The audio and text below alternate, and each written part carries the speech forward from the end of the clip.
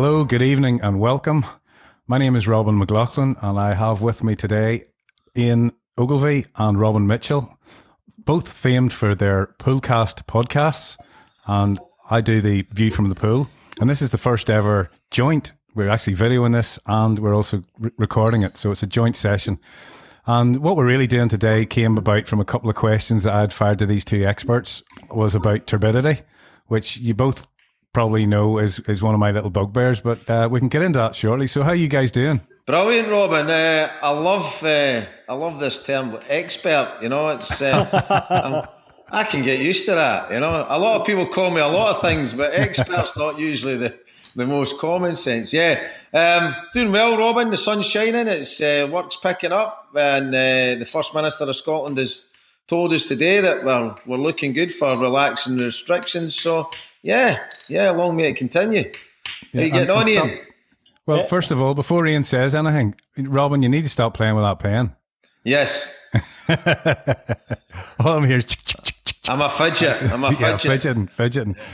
Right, Ian, you're free to shoot now because you guys are opening, obviously, down in England next week. So I was so the 12th. So 12th, yeah. I was at some outdoor pools on Saturday, doing some stuff with them. So they opened on Monday. The one in particular that I do a lot of work at is fully booked. They let them book 7 days in advance. All their slots are booked out, and they all have to pay in advance on the app. So that's it was fantastic. It was nice. 28 degrees out in the sunshine, Saturday afternoon, helping them get all the lifeguards competent again. So that was good stuff. But yeah, I am really, really busy just now. It's picked up massively.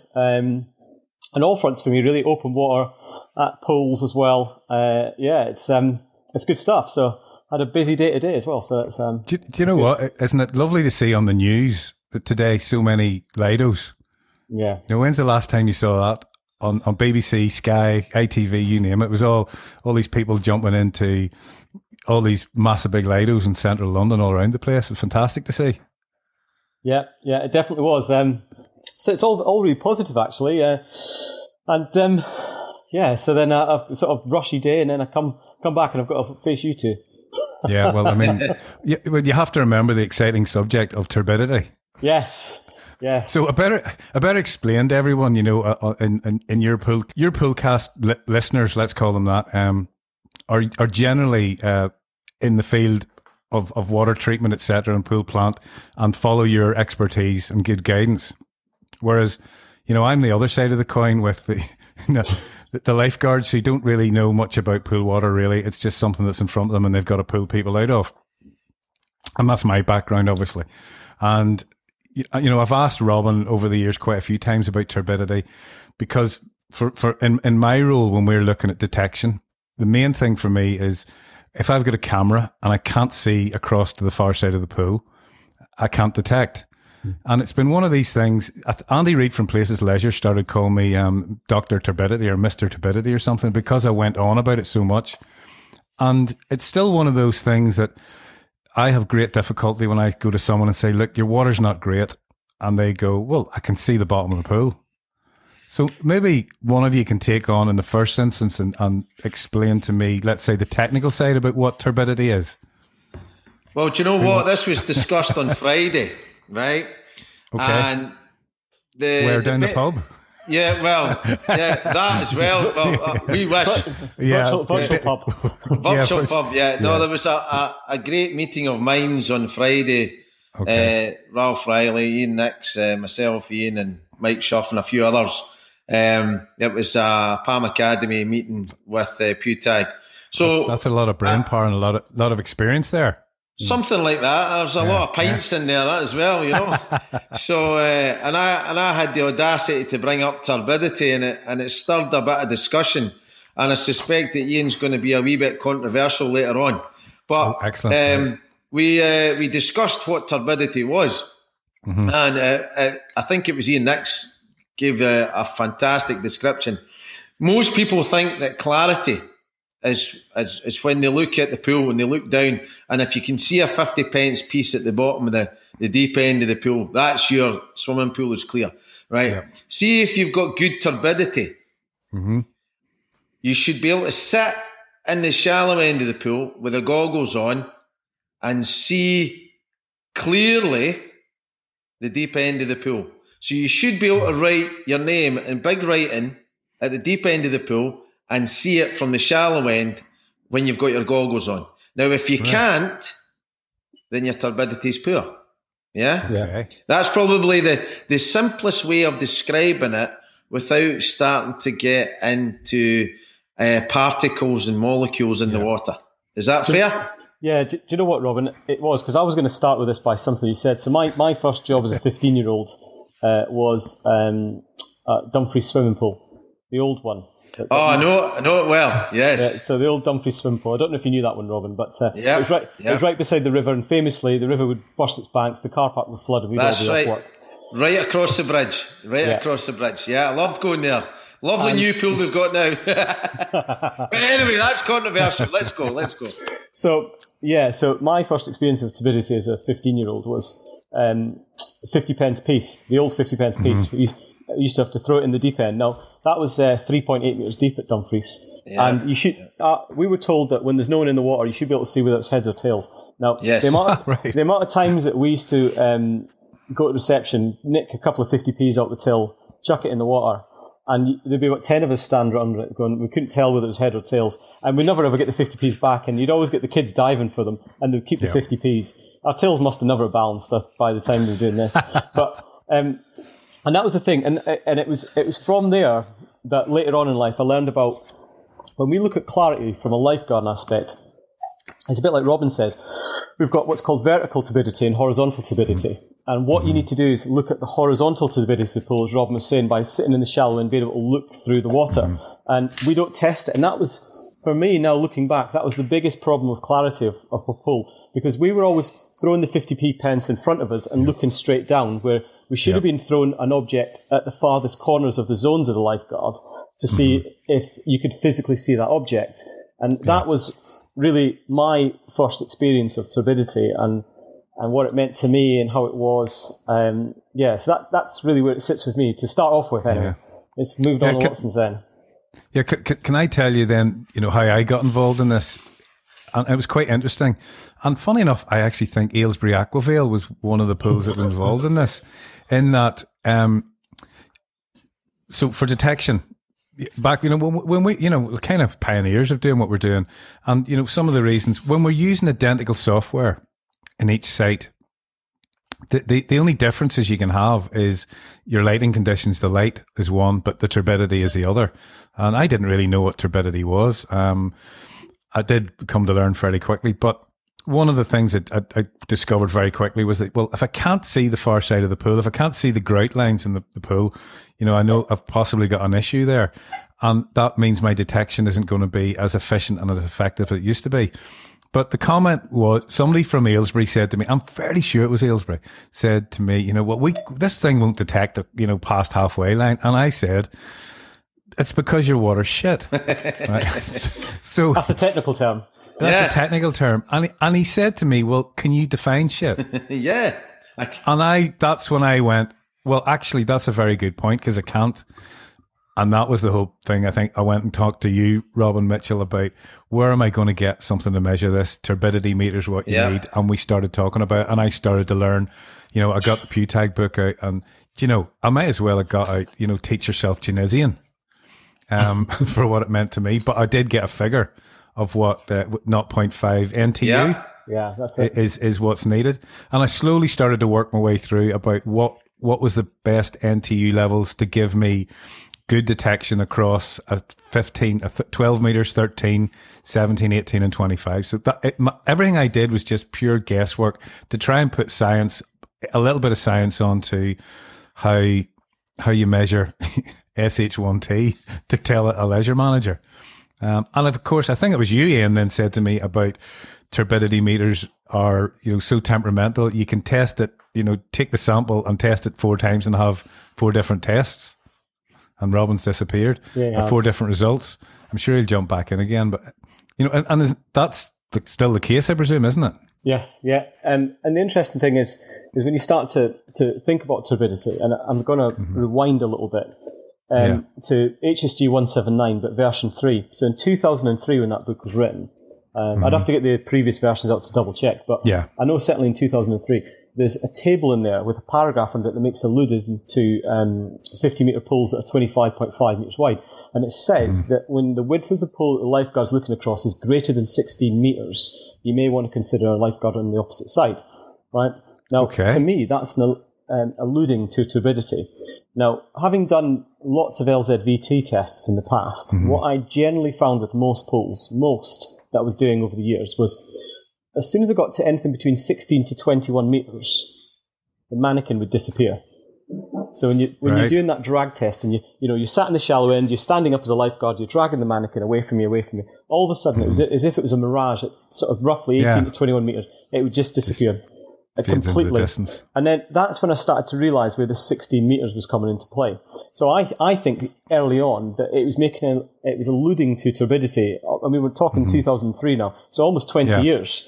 But wasn't necessarily actually using the term turbidity in HSG 179. So I thought that was really interesting to start ourselves off. Yeah. So it's kind of like somebody was recognising in 2003 that you need good turbidity to help your lifeguards. And that's kind of disappeared in the next edition is really what you're sort of thinking, roughly. Yeah, I mean, water isn't fully translucent. If water was fully translucent, and this is, you'd fly over the Atlantic in a plane and coming in low, you'd say, oh, look, there's a couple of whales and a shark in the water. I can see them. They're a mile down, but I can see them. And you think it was, and I forget the name of it, there was that plane that was lost some time ago and they still haven't found it, that went down in the sea somewhere. So if water was that easy to see through, we'd have found all these things. Shipwrecks that people have been hunting for hundreds of years. You just cannot see through that water. Blackbeard's gold and all sorts. In the chemical industry, fluids are measured with a specific gravity, right? So that's the weight of stuff in the fluid. So some chemicals, for example, sodium hypochlorite will have a specific gravity of 1.2, right? So that means that in the liquid, there's 0.2 extra stuff in it. So when you measure the weight of it, 10 litres would be the equivalent of 12 kilos because you've got extra stuff in it. So that stands to reason why you can't see, not all liquids are equal. So some water has more stuff in it than other water. And because of that, there's obstructions in the water. And that's where your turbidity comes from. So the more dead bacteria, pollution, chemicals, anything that's dissolved in the water will obstruct stuff like that. Yeah. Salt, exactly. Yeah. So salt water is heavier than fresh water because of the stuff in it, minerals and salts and so on. And that makes it more difficult to see through the water. And that's the essence of it.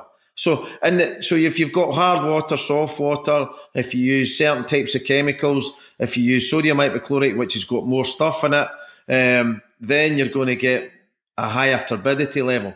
Generally, it's down to the bacteria levels, the dead skin, the pollution that's in the water. That creates most of the turbidity in the water. Yeah. The dead bacteria.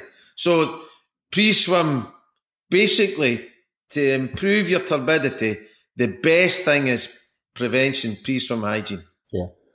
Everything else is a treatment for it. Everything else is a treatment. But the best way to get the best one, in fact, see if you go and measure all swimming pools up and down the country just now, they will have the best turbidity levels that they've ever had. Because there's no shit in the pool. Yeah, there's no bloody swimmers. Because there's no swimmers in the pool. That's right. It's the best. So, if you've seen my recent video, Ian, that I did of the hair entrapment test, that Wishaw swimming pools never looked as good. So they were delighted with the video, probably because it looks so good, and they're thinking, that's our pool, and they're dead chuffed. But there's nobody been in it, apart from me. I only pissed about a cupful, So, I mean, I'll give you a laugh just on that, because Farnborough, I don't mind mentioning it because they're going to knock it down. But Farnborough Pool, for years, we've been saying, and I think, Robin, you and I have had conversations about this a long time ago. Yeah. And about, various bits and balls, and we'll not go into it now. But I mean, we used to get calls about your detection isn't working and it's only working in this part and that part. And you'd go and say, look, we can't see the far side of the pool. It's because your water clarity, and well, you want to see it at the minute. I mean, it is just incredible, crystal clear. You know, it's unbelievable. So, yeah, all the pools are like that at the minute, majority anyway. So it's an indication, mind you. I mean, I'm a generalising there a wee bit, Robin. It is an indication, though, that something wrong could be something wrong with your filtration. Yeah. Because if your filtration isn't working, then you're not able to treat the pollution and the stuff that's in the water. That's the basics, basics of it. And some countries advocate testing for turbidity a lot more frequently than we do. The PewTag book, and you know, maybe we're being a bit controversial here. We've had the debate on PewTag this. books, it's too airy-fairy. Yeah. It says this carry on about you should test for it regularly. Yeah. What the feck is regularly? Well, every 5 years is regular. Exactly. That's exactly my argument. My wife says that's regular as well. I don't know what she's talking about. You know, you know. I might consider weekly regular. You know that. Yeah. I regularly hoover the house from away. Yeah, exactly. but do you know what I mean? You know, see, the thing is, other countries will place an emphasis on turbidity because it is an indicator. It doesn't give you hard and fast facts, right? It doesn't tell you. Is that because it's difficult to measure? You know, one of you talked to me about, you know, the measurement, the NTU. You know, what does it measure and how does it work? Well, see, who wants to take that one up? I can't pronounce it, the chemical word of the NTU, so I'll leave that one with Ian. But yeah, nepherometric turbidity metric. That's it. Nepherometric turbidity unit. Yeah. So, on what is? Am I right, Ian? That's measuring. It measures how well light passes through the little vial. Is that how it works? So basically, you use a reagent to try and almost stain the water, to stain the particles, so to speak, and then it uses a light sensor from one side of it to the opposite side. Sorry, a light shining through a clear test tube from one side to the other. And the idea is it's as a test where it's trying to. The light's trying to penetrate going through. Brilliant. That's a great description. Just for the listeners, for the benefit of listeners, it's just the same as using a photometer. It's the same light emitting diode that shoots across, right? So it's nothing more complex than that. And Ian summed it up brilliantly. But to get people right down to the basics, it's just like the wee LED light that shoots across the photometer. Do you know what though? As Robin says, there is other factors at play which can be solved. So as an example, high alkalinity. Now, it's incredibly rare that we ever see pools with high alkalinity, especially the way we're burning through acid just now to get our pHs down. But high alkalinity... Is that why, by the way? Yeah, so any acid-based pH correction chemical that we're going to use, with the exception of CO2, which will mineralise, will decrease the alkalinity of the water. But when you do have high alkalinity levels in a swim pool, so I've got a couple of pools that are got boreholes on site, so they pull from boreholes and they end up with high alkalinity.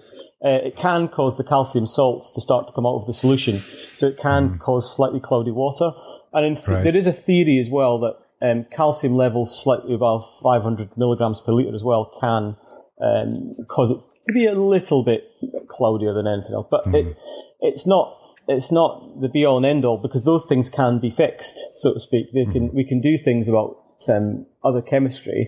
But I think the whole thing probably originates from starting off with selection of filtration. I had a great question today I had, and Robin, this will make you chuckle. So I was doing a little pool today, and I presume it was a high rate filter. I just presumed you'll probably get sand in there. And they said to me, no, we've got glass, because the company told us it lasts forever and it will never need changed.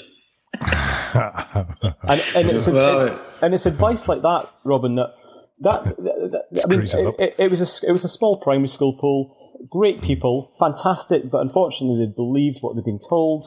And I said, well, the theory is it'll last longer, 2-3 times as length as lifespan. I says, but, the jury's still out a little bit, but in theory it could work. But they'll probably now have cloudy water in sort of 10, 15 years, so to speak, and be saying, well, we were told that media was last forever. That's why we bought that media, so we don't need to change it. And it's the advice that's given out. So, and where, as well, Robin makes allusion to sort of our European counterparts who are testing this on a weekly basis in some cases. But they're moving on to the next level of filtration. We are eons behind in the filtration level. And I think we've got to really, we have to accept and sort of give the listeners a bit of a micron and particle size that we're looking at. Do you not think, Robin? I think we've got to think about absolutely. Microns.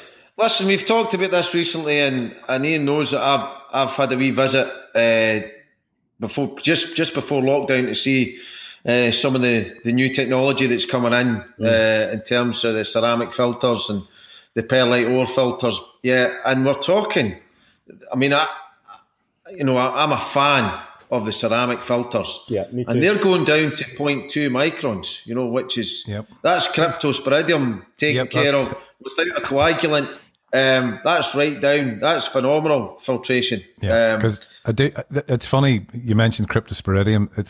It's the one thing I've actually learnt at all the PewTag things I've been at was cryptosporidium and microns. So I've learnt something, but I do get it. And actually, that's a very good question for me to pose to you. So, in the same way as I always say, lifeguarding hasn't changed in the last 20, 25 years, I always have the impression that plant rooms haven't really changed in the last 20, 25 years. I know you've got the UV went through and all that sort of caper and, I can't remember, what was those other lamps that we went through a phase of, but ozone, that's it. Has filtration, have plant rooms come on another leap and a bound in the UK?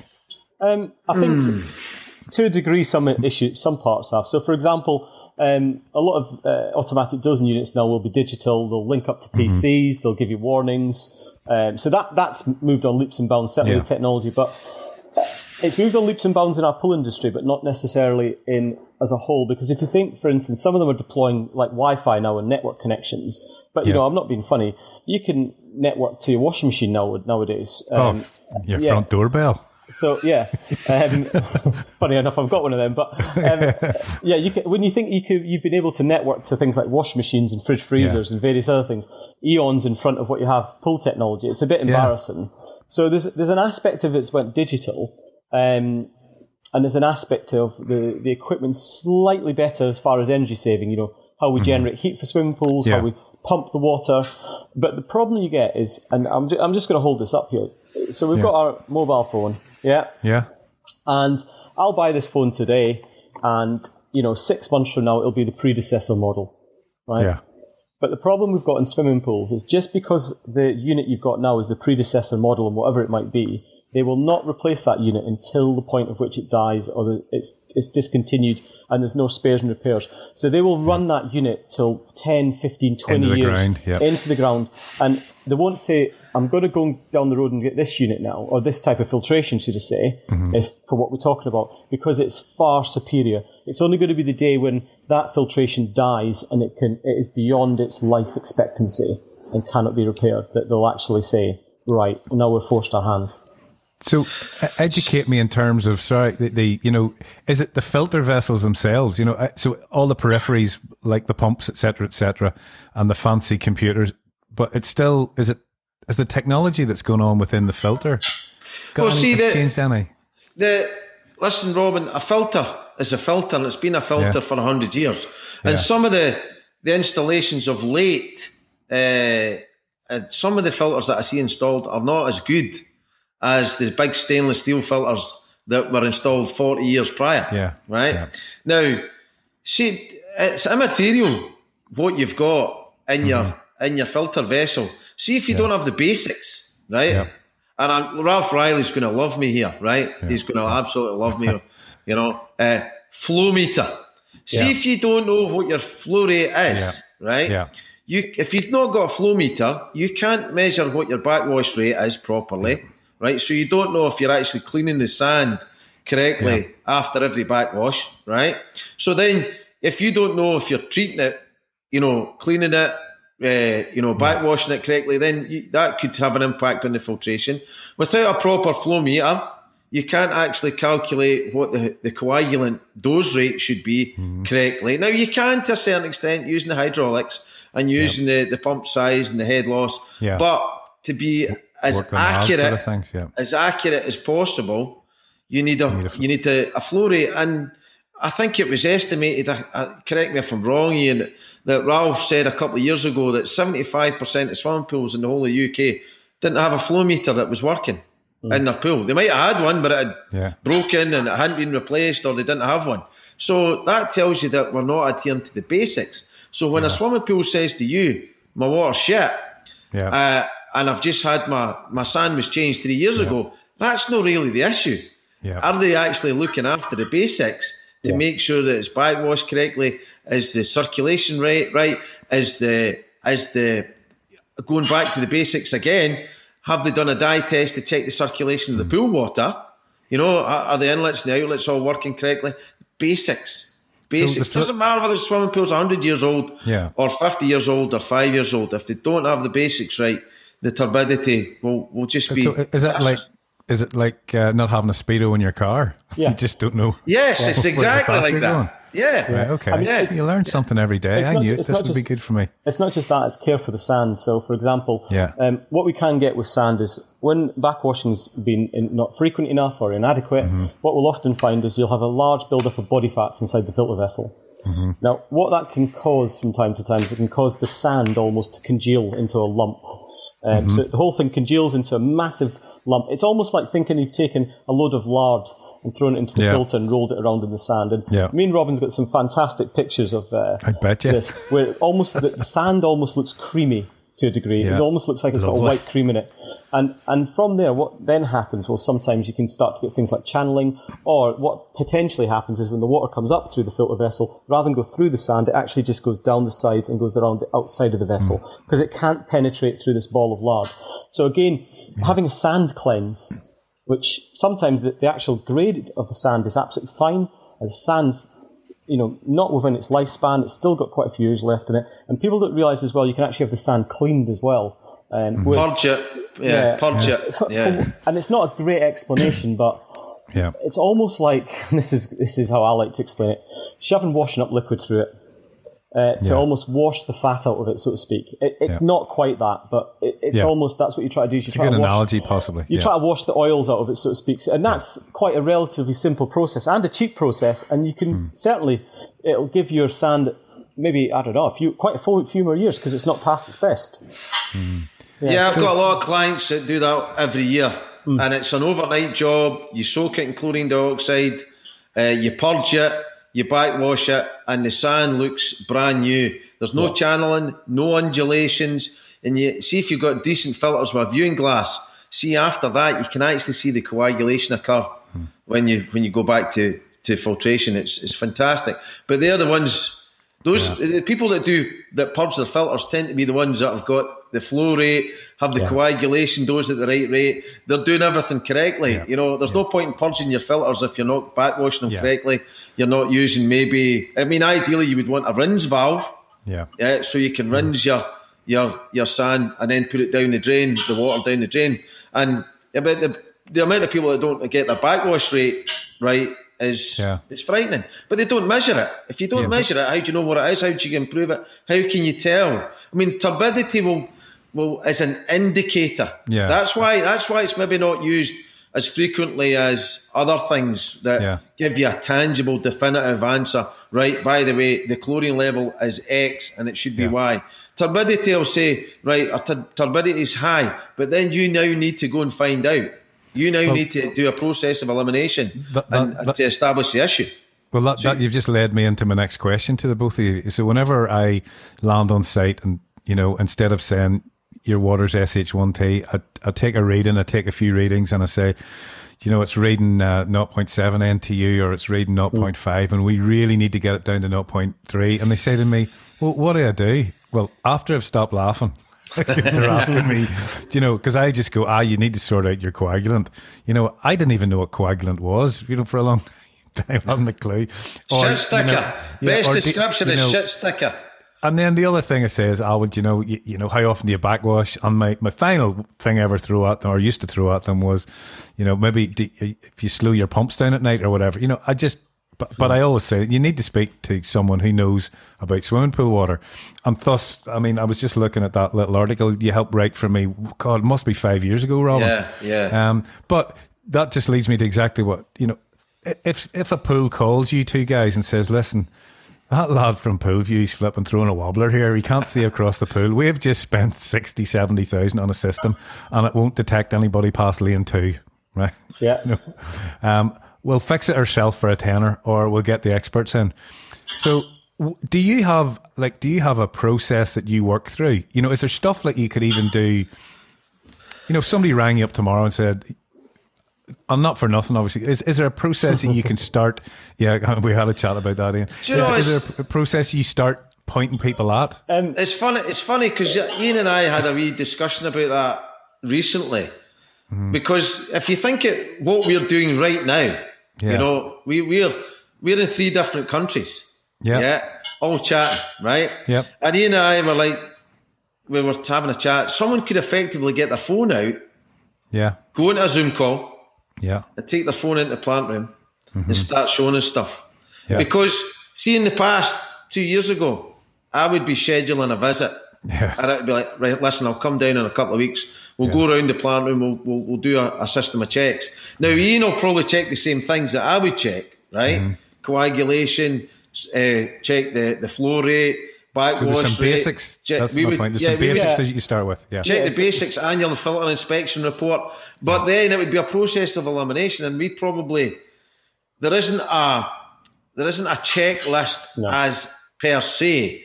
It's just a couple of consultants will go in and check the basics and then delve into it deeper. And Ian and I probably should make something. Yeah. And you could call us the Turbidity Busters instead of Ghostbusters or something. Yeah, I like it. Who are you going to call when you're water shite, you know? It's a business. The Turbidity Busters, no bother. Do you know what? It is, as Robin said, I would start things like, when I go into, I say, right, okay, so age of the sand straight away, age of the media, should we say, and what type of media it is. Last filter inspection. Now, a lot of places I go to get filter inspections, Robin, but they don't get a report. So you don't get you don't get any digital photos. You don't get any micrometer measurements. So I'm sorry again. Excuse my ignorance here, but is that like a third party comes in and does that for? Let's say I'm the manager of a pool. Yeah, so your typical Bar and Ray, FT Leisure, Sterling Hydrotech. As part of their annual service, that they will do reports. So the idea is that firstly. And this is a rough guesstimation. Your filter is roughly 2/3 full of media, roughly. You know, very, very roughly. Yeah. So I would take a measurement from the top of the filter to the top of the bed, right? So then maybe next year it's another 6 inches down. So I'll be saying to you, Robin, you've lost a bit of media. You need 3 bags, and that's typical what you get. You'd also get some digital pictures of the inside of the vessel to try and show you any corrosion that's starting to form. Corrosion, yeah. So then you've got a year-on-year picture. Then they'd take a sand scrape and some photos of the sand as well. Now, the sand scrape is about a teaspoon, a tablespoon. Right, okay. And they would take that off and measure it with a micrometer. So let's just say, for whatever reason, the sand is size 10, and I'm making this up now. And next year it's size 9, size 8, each year. And they'll say to you that we know the nozzles or the laterals on the base of the filter are size 4. So when you get to size 4 or 3, it's going to go... It's going straight through. Yeah, so they'll say to you, year on year, you're losing 1. So that means in approximately 4 years, Ian, you're going to need a sand change before it starts spitting out at the base of the pool. Based on what that then should do is give you a life expectancy of the sand as well. I mean, it might be something else would go wrong in the meantime between then and now. So as Robin says, I'd want to know when the media was last put in. Also, I'd want to see pictures of the last annual inspection. And I had a great one just beginning of last year. At the start of lockdown, I had a pool contact me and said, Ian, I think I spoke to you about this, Robin. I want to do a technical specification on our pool to make it a nice modern pool.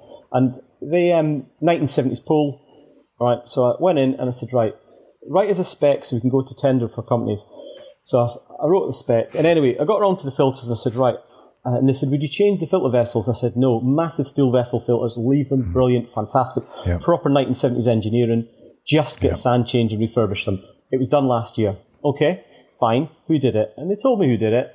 And I was like, okay, not too sure, but it's due its inspection. So let's get an annual inspection. And then they said to me, they did the filters in a day.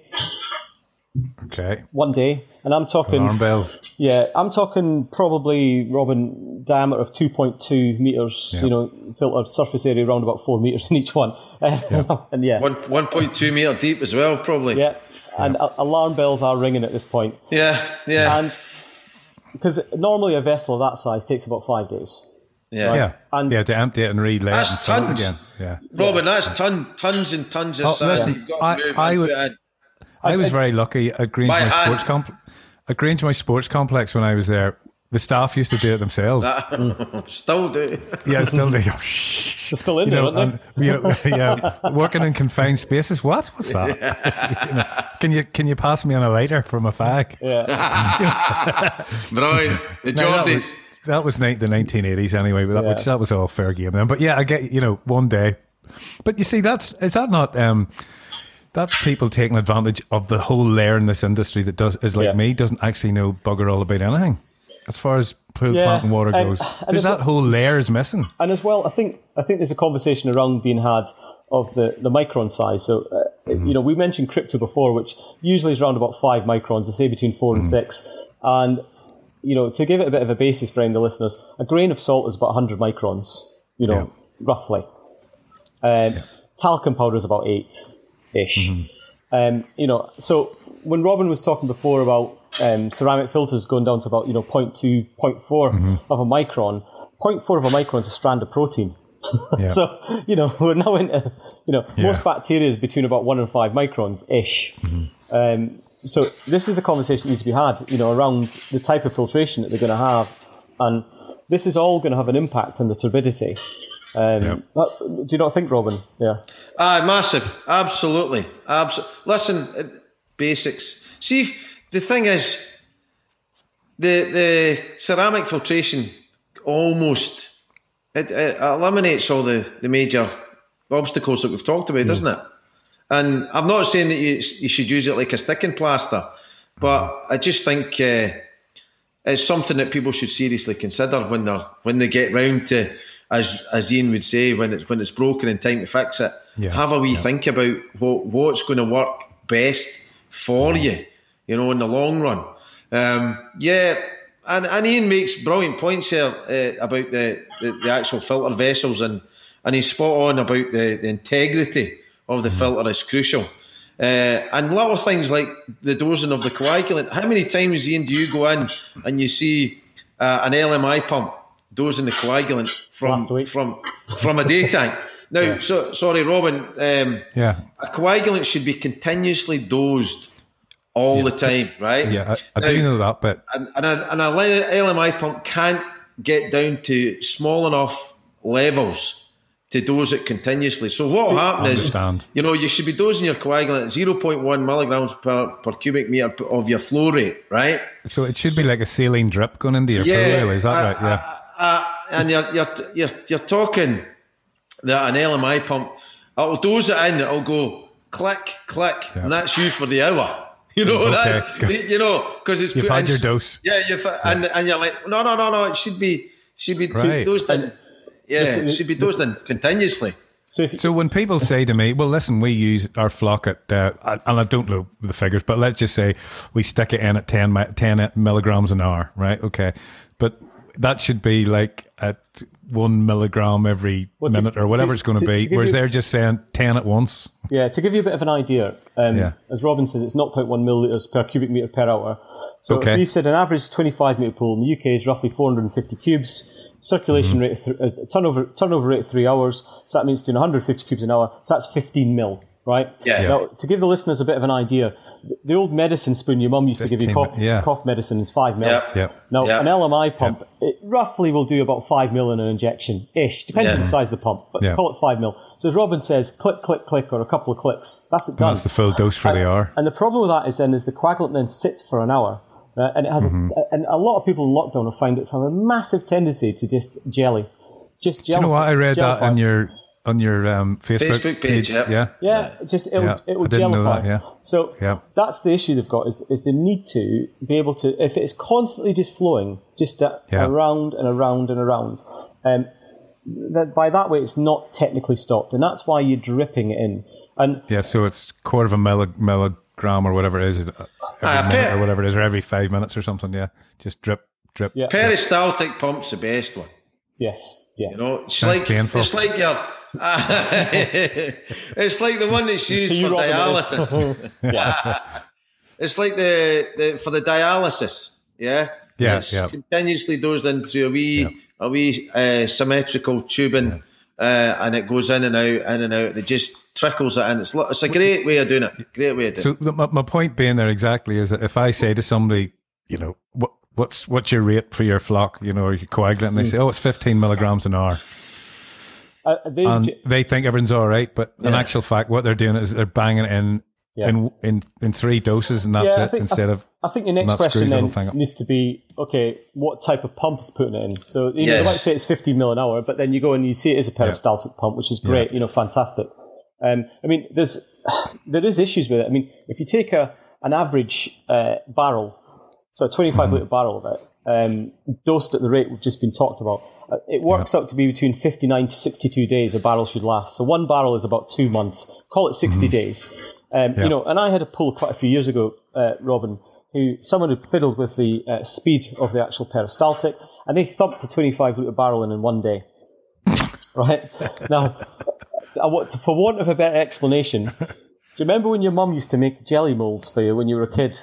And she'd pour the jelly into like a car and a clown and all that sort of stuff. Yeah. And you'd have they made a jelly of their filter, right?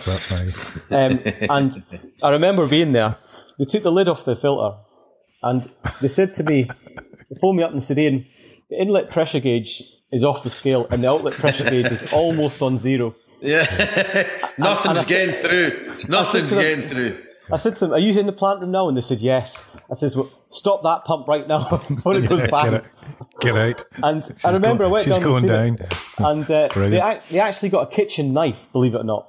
And they took the lid off the filter, and they got a kitchen knife out, and they stabbed this jelly coagulant, and they were cutting it out in cubes and lifting cubes and throwing it out the filter. And this is some of the issues and the problems. Because what you've taught me there is, because people get very defensive with me when I say your turbidity's not great. It's probably a lot because they realise I don't know that much, but they get defensive about our plant, and we do this, and it's always been that way, and I can understand that. But even just that little bit of information you've given me there is it shows me how easy misdirection can happen. Yeah. With people saying, well, Butag says 15 milligrams an hour, and that's what we do. And a lot of people, I would stop at that. But what you've just explained is, well, actually, that's not the full picture, and that's what I'm finding really interesting. The other thing there, Robin, is, right, we've talked about too much coagulant going in, but I remember going round a client, we went round all 6 of their swimming pools, right? And I was involved in getting the coagulant in PAC. They changed over from Kibble Dallam, which was dosed in by hand through the strainer basket, and so we went to the continuously dosed through a wee peristaltic pump, and I went round. I was working for a chemical company at the time, and so I went round with the area maintenance manager, and I was just talking to the managers of the pools, and I was saying to them, well, how's the coagulant? Oh, brilliant, Rob, brilliant. And they said, and do you know what? We're not spending half as much money as you thought we would. And I'm like, that alarm bells are ringing. I'm like, yeah. What do you mean? His commission's ringing. You're right. I've already checked, and I'm like, why are they not buying loads of PAC? Yeah. And every manager said, actually, we're still using the same drum that we got at the start, right. 10 months ago. And I'm like, that's not right, And we checked it, and there was blockages on the lines. It was, I hadn't been checked. They hadn't checked that it was actually going in. So in actual fact, if they'd had an outbreak of cryptosporidiosis, and the Public Health Authority had come in, Public Health England, I've given the game away, well, whereabouts in the country it was, but for those that know my background, Public Health England would have come in and they would have crucified them for not having a coagulant that was working. Because you've not got a defence against cryptosporidiosis. And do you know what? That's a great point for Robin, and I say this a lot of the time, but not everywhere, Robin. What they often do is once a week they'll put a little pen line on the barrel. Yes. Just to and the date on it. They'll put the date on it. That's all right so long as they do that, and they do that in the same day every week. Because I've seen it where it's just a dog's dinner on the drum. And then Brenti go bananas because it's a returnable drum and they can't take it back because it's full of marker pen. But it is a brilliant way of doing it. Yeah, that's about the best way there are suggestions from people in the industry that we should be measuring the aluminium levels in the water, Robin. Yes. And I would only advocate that if you think you've got a problem, because aluminium levels can be influenced by source water and other things that are in the water, to be honest. So it's not scientifically proven that the aluminium levels are intrinsically linked specifically to your PAC dosing. But yes, it can indicate that you're using too much, or too much has gone in. Just for Mr. Uneducated here, just to make sure I've got this right. So coagulant is put into the water to bring particles together into something lumpier so that it catches in the filters. Is that the got the basics right there? Yeah, in a nutshell. So what it is generally aluminium is used because purely it's got a positive ion charge. And dirt particles have a negative ion charge. And that's why I refer to it as a dirt magnet. So it pulls the particles together. It causes what's called a colloidal matter, and then it'll cause what's known as microflocculation across the top of the filter where it makes sort of a gel. That's kind of how it works. The shit sticker loves shit, right? It's romantic, and it's all about forces of attraction, Robin. Is that all right? Yeah. I get it now. Yeah. But because obviously when I'm looking across the pool with my camera, and it's, it's like the whole thing we always get, it must be great with 4K cameras looking across a pool. Well, we don't use 4K cameras because you can't see across a pool because it's, as you said earlier, Ian, it's not clear. Yeah. It doesn't make a difference from 4K, 2.7K, 1080p is fine for seeing right across the pool because you can never improve that level of detail, clarity. no matter clarity. Yeah. Well, I don't know, and I'm not a big advocate of this, right? But I've been to swimming pools that use Wapotec, right? And Wapotec is from Switzerland. It's a chlorine dioxide type of chemical that is used to enhance coagulation, for a start, using hydrosan and hydroxan, and to eliminate organics in the water. And I have to say, and I'm not an advocate of Wapotec, I have to say the water was phenomenal. And you could... I mean, Ian, you've seen the marketing photos that they use, and you can see your name written on the deep end from the shallow end. The clarity, there's no turbidity. It's phenomenal. I don't think it's necessary, and I really do think that what we've talked about in terms of the basics are just as, in fact, a lot more important than putting Wapotec in. And there's an argument that SP Filtration, who do put the Wapotec in, probably improve so much of the housekeeping and the basics that's had a big influence anyway. But those pools that have got Wapotecs, just I can't argue with the outcome and the result. But to be honest, 95% of swimming pools in the country need to improve in the basics before they look at anything else. I mean, just to reiterate that, I mean, I do, as you know, I get into the pool sometimes with my camera and, take stills. So there's two pools that always jump out at me. There's one in Dorking, which is just amazing water. The guy that looks after that down there, Ben Jones, I think is his name. And the other one's a 50 metre at University of East Anglia. Diagonals. It's just incredible. Really? The imagery you can. Oh man, it's just Ian, what's the water like there? Is that not hard water? In Norfolk it is, and also in Dorking. That's hard water, isn't it? I know Dorking's really hard water. I'm talking mega hard water. Norfolk, it's not too bad in Norfolk, to be fair. All right, okay. But it's interesting to me that I know all the really good pools, and I know all the really not so good pools, and you tend, you work out which people on site know what they're doing and which people don't know what they're doing, and I think this is this whole conundrum, like you're kind of bringing it back to how can you guys help with this? And we were starting to touch on it about getting into people's plant rooms from remotely, even Yeah. I think as well, Robin.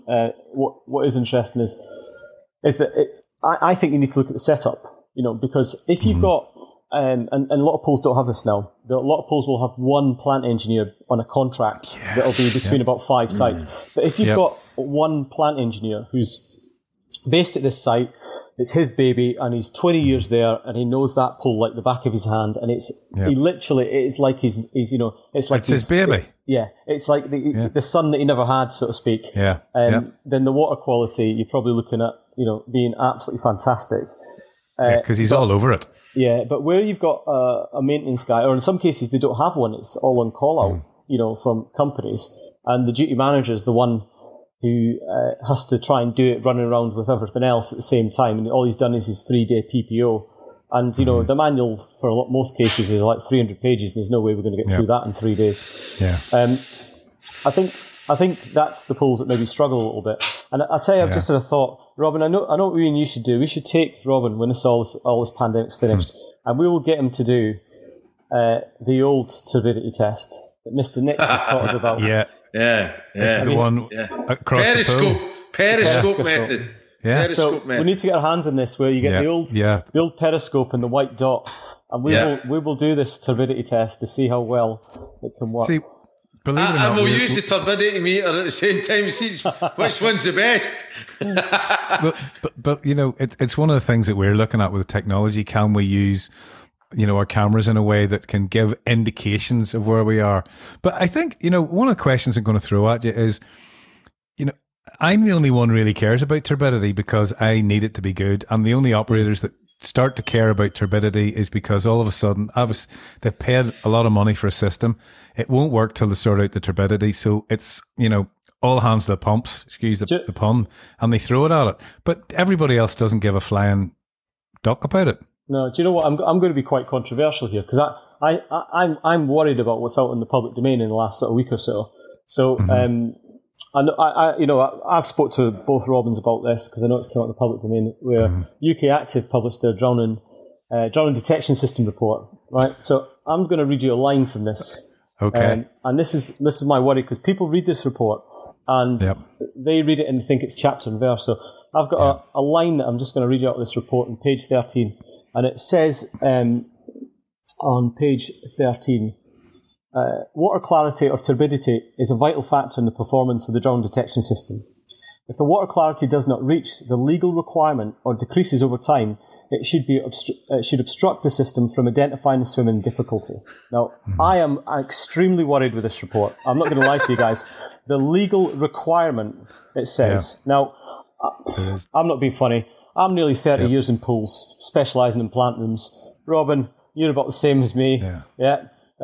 Obviously, you would die for a legal requirement, would you? I would die for a legal requirement. I'm telling you, turbidity busters are here. Who are you going to call? Me and Ian are going to be working 24/7 on this legal requirement. And I know why we're having this podcast tonight. We're having this podcast because of turbidity is a massive issue when it comes to drown detection systems. Yeah, okay, Robin. Obviously, you're advocating Poolview, and I get that. But it doesn't matter if it's Poolview, Angel Eye, Poseidon, whoever it be. Up doesn't matter to me either. Turbidity is key. And let's even put that to the side. Even if you're not having a drown detection system, you should be keeping good turbidity anyway for the swimmer, regardless. And for the lifeguard's vision not to be obscured across the vista of the pool as well. But, a lot of money was spent in that report for, I'm not being funny, a lot of money was spent in that report for what is wholly inaccurate, and that's just one of several serious flaws throughout the report. And what's really interesting in the report itself is it goes on to talk about exactly what we've been talking about, which is 0.5 metrophonic turbidity units. But later on in the report, bearing in mind it's now identified that there's a standard to test for, and I emphasise this: there's a standard. There's not a legal requirement. That's be quite clear. There's not a legal requirement. But later in the report, when you actually read it, it then goes on to talk about water clarity. So the report goes into water clarity. Now, Robin Mitchell, I don't know if you've read this report or not. But not fully yet. Not fully. I've got it. Waiting for your summary. So bear in mind what we've just said on the actual pool itself. Let me just read you this. This is another great bit of information on this. I can't find it now. Here we go. Found it now. Pool water clarity at the time of the visit of the test. Can the pool floor markings be seen? Yes. Now, the reports just spoke about an actual test, 0.5 NTU in a swimming pool. And it's then just going on to say, can you see the lines? Yes. Yeah. I just do not get it. Now, for me, this is one of the major flaws. Now, Robin and I deal with science all the time and deal with scientific structure. We see pull systems, pull products making claims. Now, I'm not being funny. Yeah. I was taught when I was in science at school that for a test to be valid, you've got to have a control, and then you've got to have a variant on the test. Yes? Yep. Now, your control... For validity. Yes, for validity of the test. Yeah. So your control is 0.5 NTU. Right? That's your control. That is your control there and then. So when you've got a control and when you've got a standard, granted not a legal standard, but you have got a standard, you cannot compare 4 drowning detection systems when the turbidity of those 4 pools is completely different. And all they've done is judge it by a visual eye, which may not have been the same person, but then again, it may have been, so I'm speculating there, by them going, I can see the bottom. Right? Because then we're in a whole different ballgame now. Then I'm into the ballgame of saying, right, Robin, Mr. Mitchell, have you got 20/20 vision? Mr. McLaughlin, what's your vision? Yeah. And, too many factors involved there. It's kind of what I said at the very start, isn't it? About putting the science into your water shit. Yeah, and see, Robin, the thing is, you can nobody tests for turbidity because nobody can. They don't have turbidity meters. They don't have the equipment. Right? They don't have the equipment, right? And it costs £400 or £500 for, roughly speaking, right, for a unit. Now, but people are unaware that you could ask your bacteriological sampling company to just do it at the lab. So when you get your month, which this is a regulation that under COS 2002, you have to get your water sampled monthly or weekly in hydrotherapy pools. You could just bolt on a turbidity test to that. Now, that would just be once a month, but it would be better than where we're at now. And I'm not going to start guessing how much labs will charge, but you're then getting a scientific test, a proper test done of your turbidity. And it's not done, no disrespect to the people that are doing a water test on site, but it's getting done under lab conditions, which is, so the accuracy is going to be there. And it's not, doesn't cost the earth. That's for sure. Yeah. It doesn't cost the earth. And do you know what? The great thing about that as well is we said this before, the term regular applies at this point. So, there isn't a standard for it. So them turning around and saying, even if we said, for example, as Robin said, you said to your microbiological testing company, can you do it every 3rd month? So it's once a quarter. Yeah. That is regular. Ideally, I would probably say once a month because that's when you come in. Perfect. But, at this point as well, what you could see, Robin, if I said to you, I'm thinking about a drone detection system, you say, right, Ian, let's have a look at your pool, let's have a look at it. Yeah. Do you do turbidity reads? Do you know what, actually, Robin, we've been doing them for the last couple of years. I know, You've got history. And then I show you my turbidity reads, and it's going 0.6, 6 months later, 0.7, 0.8, and you straight away can say to me, look, Ian, I'm not being funny, but until you get down to 0.3, evidence has showed us in the past from putting systems in, it won't work. Because that's kind of the interesting thing for me in that I've got to admit, fairly well worked out what NTU I need to see across, a 12.5 meter pool. I need 0.4 or better. Once I get into 18 meters, I need 0.3. And certainly when we get to the 25 meters, it's not much above 0.2 or 50 meter pool. Sorry. And they 50 by 25s. But the interesting thing, and you mentioned it there about that, the UK active testing, about that way of testing the turbidity and the clarity. Because the other thing that affects all of that as well is, your lighting conditions too. And there's just so many variables. Well, it's unbelievable. Great that you mentioned that, because the lighting conditions in the UK active test varied from a lux level of 189 to 396. On the pools. Now, the thing that makes that really controversial for me is that why was the lighting test not just were all the lights working? Yes. because that's what they did with the turbidity. It was a case of Right. kind of see the lines, yes. So why wasn't so they went in with a lux meter and actually measured the level of the lighting on these pools, but they haven't went in with a turbidity meter, and they could, because it could have turned out that the darkest pool had the highest turbidity, which failed the test. So it invalidates the whole report. Yeah. It is. I know I talk about turbidity for us, but at the end of the day, I'm talking about it for all detection, because generally speaking, everybody uses cameras that look across the water, and whatever way we analyze the data, it's all different with each company. There's only 4 or 5 in the world, but the bottom line is, if you can't see through the water, you can't see a victim or someone in trouble. And that's why turbidity is such, for me, it was like beating my head off a brick wall quite a lot.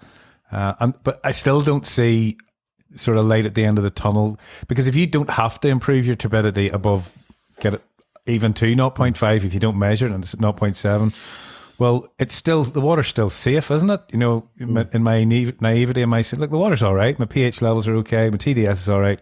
Sure. What's the worry? Yeah. What would you say to that? I think we struggle with the message at times. I mean, I've spoken to Robin with this.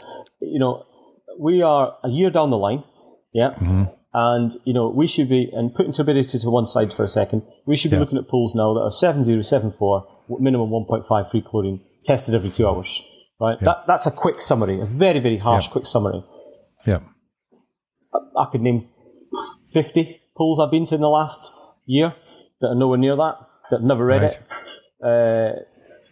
Pool I was at today, Blue Book. Here's the Blue Book. QTAG. Read it? No. Technical notes from coronavirus of the past 12 months. Seen them? Nope. Code of practice? Nope. Yep. And remember, Robin, that this is why turbidity has not been taken seriously, because nothing else is. Aye, but the most important thing in general to pool managers is the chemical levels in the pool. And there are facilities out there that are struggling to get that right. So in all fairness to QTAG, I know I said at the beginning that I felt that it was a bit airy-fairy. They're probably trying to say, Robin, let's walk before we can run. Let's try and get the basics, the real basics correct before you start throwing turbidity into the equation. To me, turbidity is a basic, but it's an indicator that something other than turbidity, or the turbidity is indicating that something might be wrong. But when your pH is high, when your pH is too high, the chlorine's not working. That's a definitive answer, and you can't ignore that. So that's what QTAG need to take care of. So it's a difficult one. Trying to get QTAG and other companies to take turbidity serious is it's ongoing. What would you like? Cut to the chase, Robin. What would you like to see? What would be utopia for you when you go into a client's swimming pool, right? And they tell you your cameras are shit, and you can see, literally, right? You can see, you don't need an empirical evidence test of turbidity to tell you that their water's shit. What would be utopia for you? Start from in terms of a journey from when you walk in there and deal with the client. Well, I suppose a lot of it is that, I'd like to be able to refer to, like, you guys, for example, 4 or 5 years ago, that, somebody would say, well, we've got our own guys, we've got a plant man. Yep. I think because when you start looking at the level of investment, and again, this is for any detection system or any surveillance system, I think the leisure industry needs to start going, well, okay, we need to actually use people who know what we're talking about. And I think what scares me quite a lot with just this conversation, and both of you said this to me separately, was that, whenever you look at Europe, what's going on in Europe and the standards that they adhere to, and we're kind of still working in the last century. So I think there's a whole lot, by the looks of it and the sound of it, have to pick up its steps. And I think turbidity is going to be just a little bit further down the line. But for me, I would love it that more people understand it and know why we need to have it. But I do love your whole thing that you said about it's kind of a little, it's another little health check on how your water is and what's going on in it. Yeah. So it's not just because your pH levels are all right, because that's all everybody ever says to me. There's my pH levels. Do you know what I'm going? So I still can't see across your pool. Yeah. And that's the whole point of it. Also, it's just one of those things. It's been interesting to talk about, and I think the interesting thing for me is that there's no one single answer. It's not a one pill will fix this. It's this whole holistic thing. You've got to go in. You've got to have guys like you, experts, who go in and go, okay, let's start with a flow meter. The what? And take it from there. Is that fair to say? Yeah. Definitely. Well, I know we've been talking for about an hour now, so I suppose that's a good place to wind up, because probably most people have fallen asleep by now. But listen, Jane, I mean, I found it really interesting because you kind of brought it down to my level. You helped me understand some of the issues, and I'm hoping, my idea of asking you guys to do the Poolcast View from a Pool thing was because I've got an audience, if you like, who have no clue what turbidity is, but it's introducing you guys to that audience as well, and taking your Poolcast audience, that there is people out there that need to know a little bit more about turbidity. It might stand them in good stead someday, and things might work out. But do you know what, Robin? It might be in the first instance a good thing when people start having problems. You direct them to this podcast. Say, have a listen to this episode. It was recorded, I don't know, 6 months ago, a year ago, whatever. And you might learn a little bit more, and then we can talk again. Yeah. Well, I think that's generally my idea. It's like some of these things I would write, and it's great to be able to point somebody to something like this. So, if I've got an issue with turbidity in my next pool, in fact, there's one today I was looking at, I can say, lads, have a wee listen to this, and maybe contact Ian or Robin and take it from there. And that's what I'd like people to do, instead of this closed shop and getting defensive. There's nothing wrong with my water, etc., when there is. All right, lads. Well, listen, that's been a pleasure. I'm glad we did that. And I think, on the longer finger, we're looking at doing something like this again when restrictions are lifted and you guys hit Belfast. Yes. Sounds good. Happen. That's definitely going to happen. We're going to come and see you, Robin. We're going to come and see you. Yeah. We'll have to do. Yeah, it'd be nice to sit around the table and do this. And the Tipsy Bird. And the Tipsy Bird. That's a bar in Belfast, by the way. Yeah. That's not a frequent bird that we go and see. It's the Tipsy Bird. It's a he's only saying that, Mary. Crack night, Tipsy Bird. It's beside the Goat's Toe, if I can remember right. Yeah. All right, lads. Listen, brilliant stuff. Really enjoyed that, and thank you very much. Brilliant. Thanks for having us, Robin. Yeah. Cheers. No, well, don't forget, you had me as well. Yeah, this is true. Yeah. All the best. Talk to you soon. Cheers. Bye.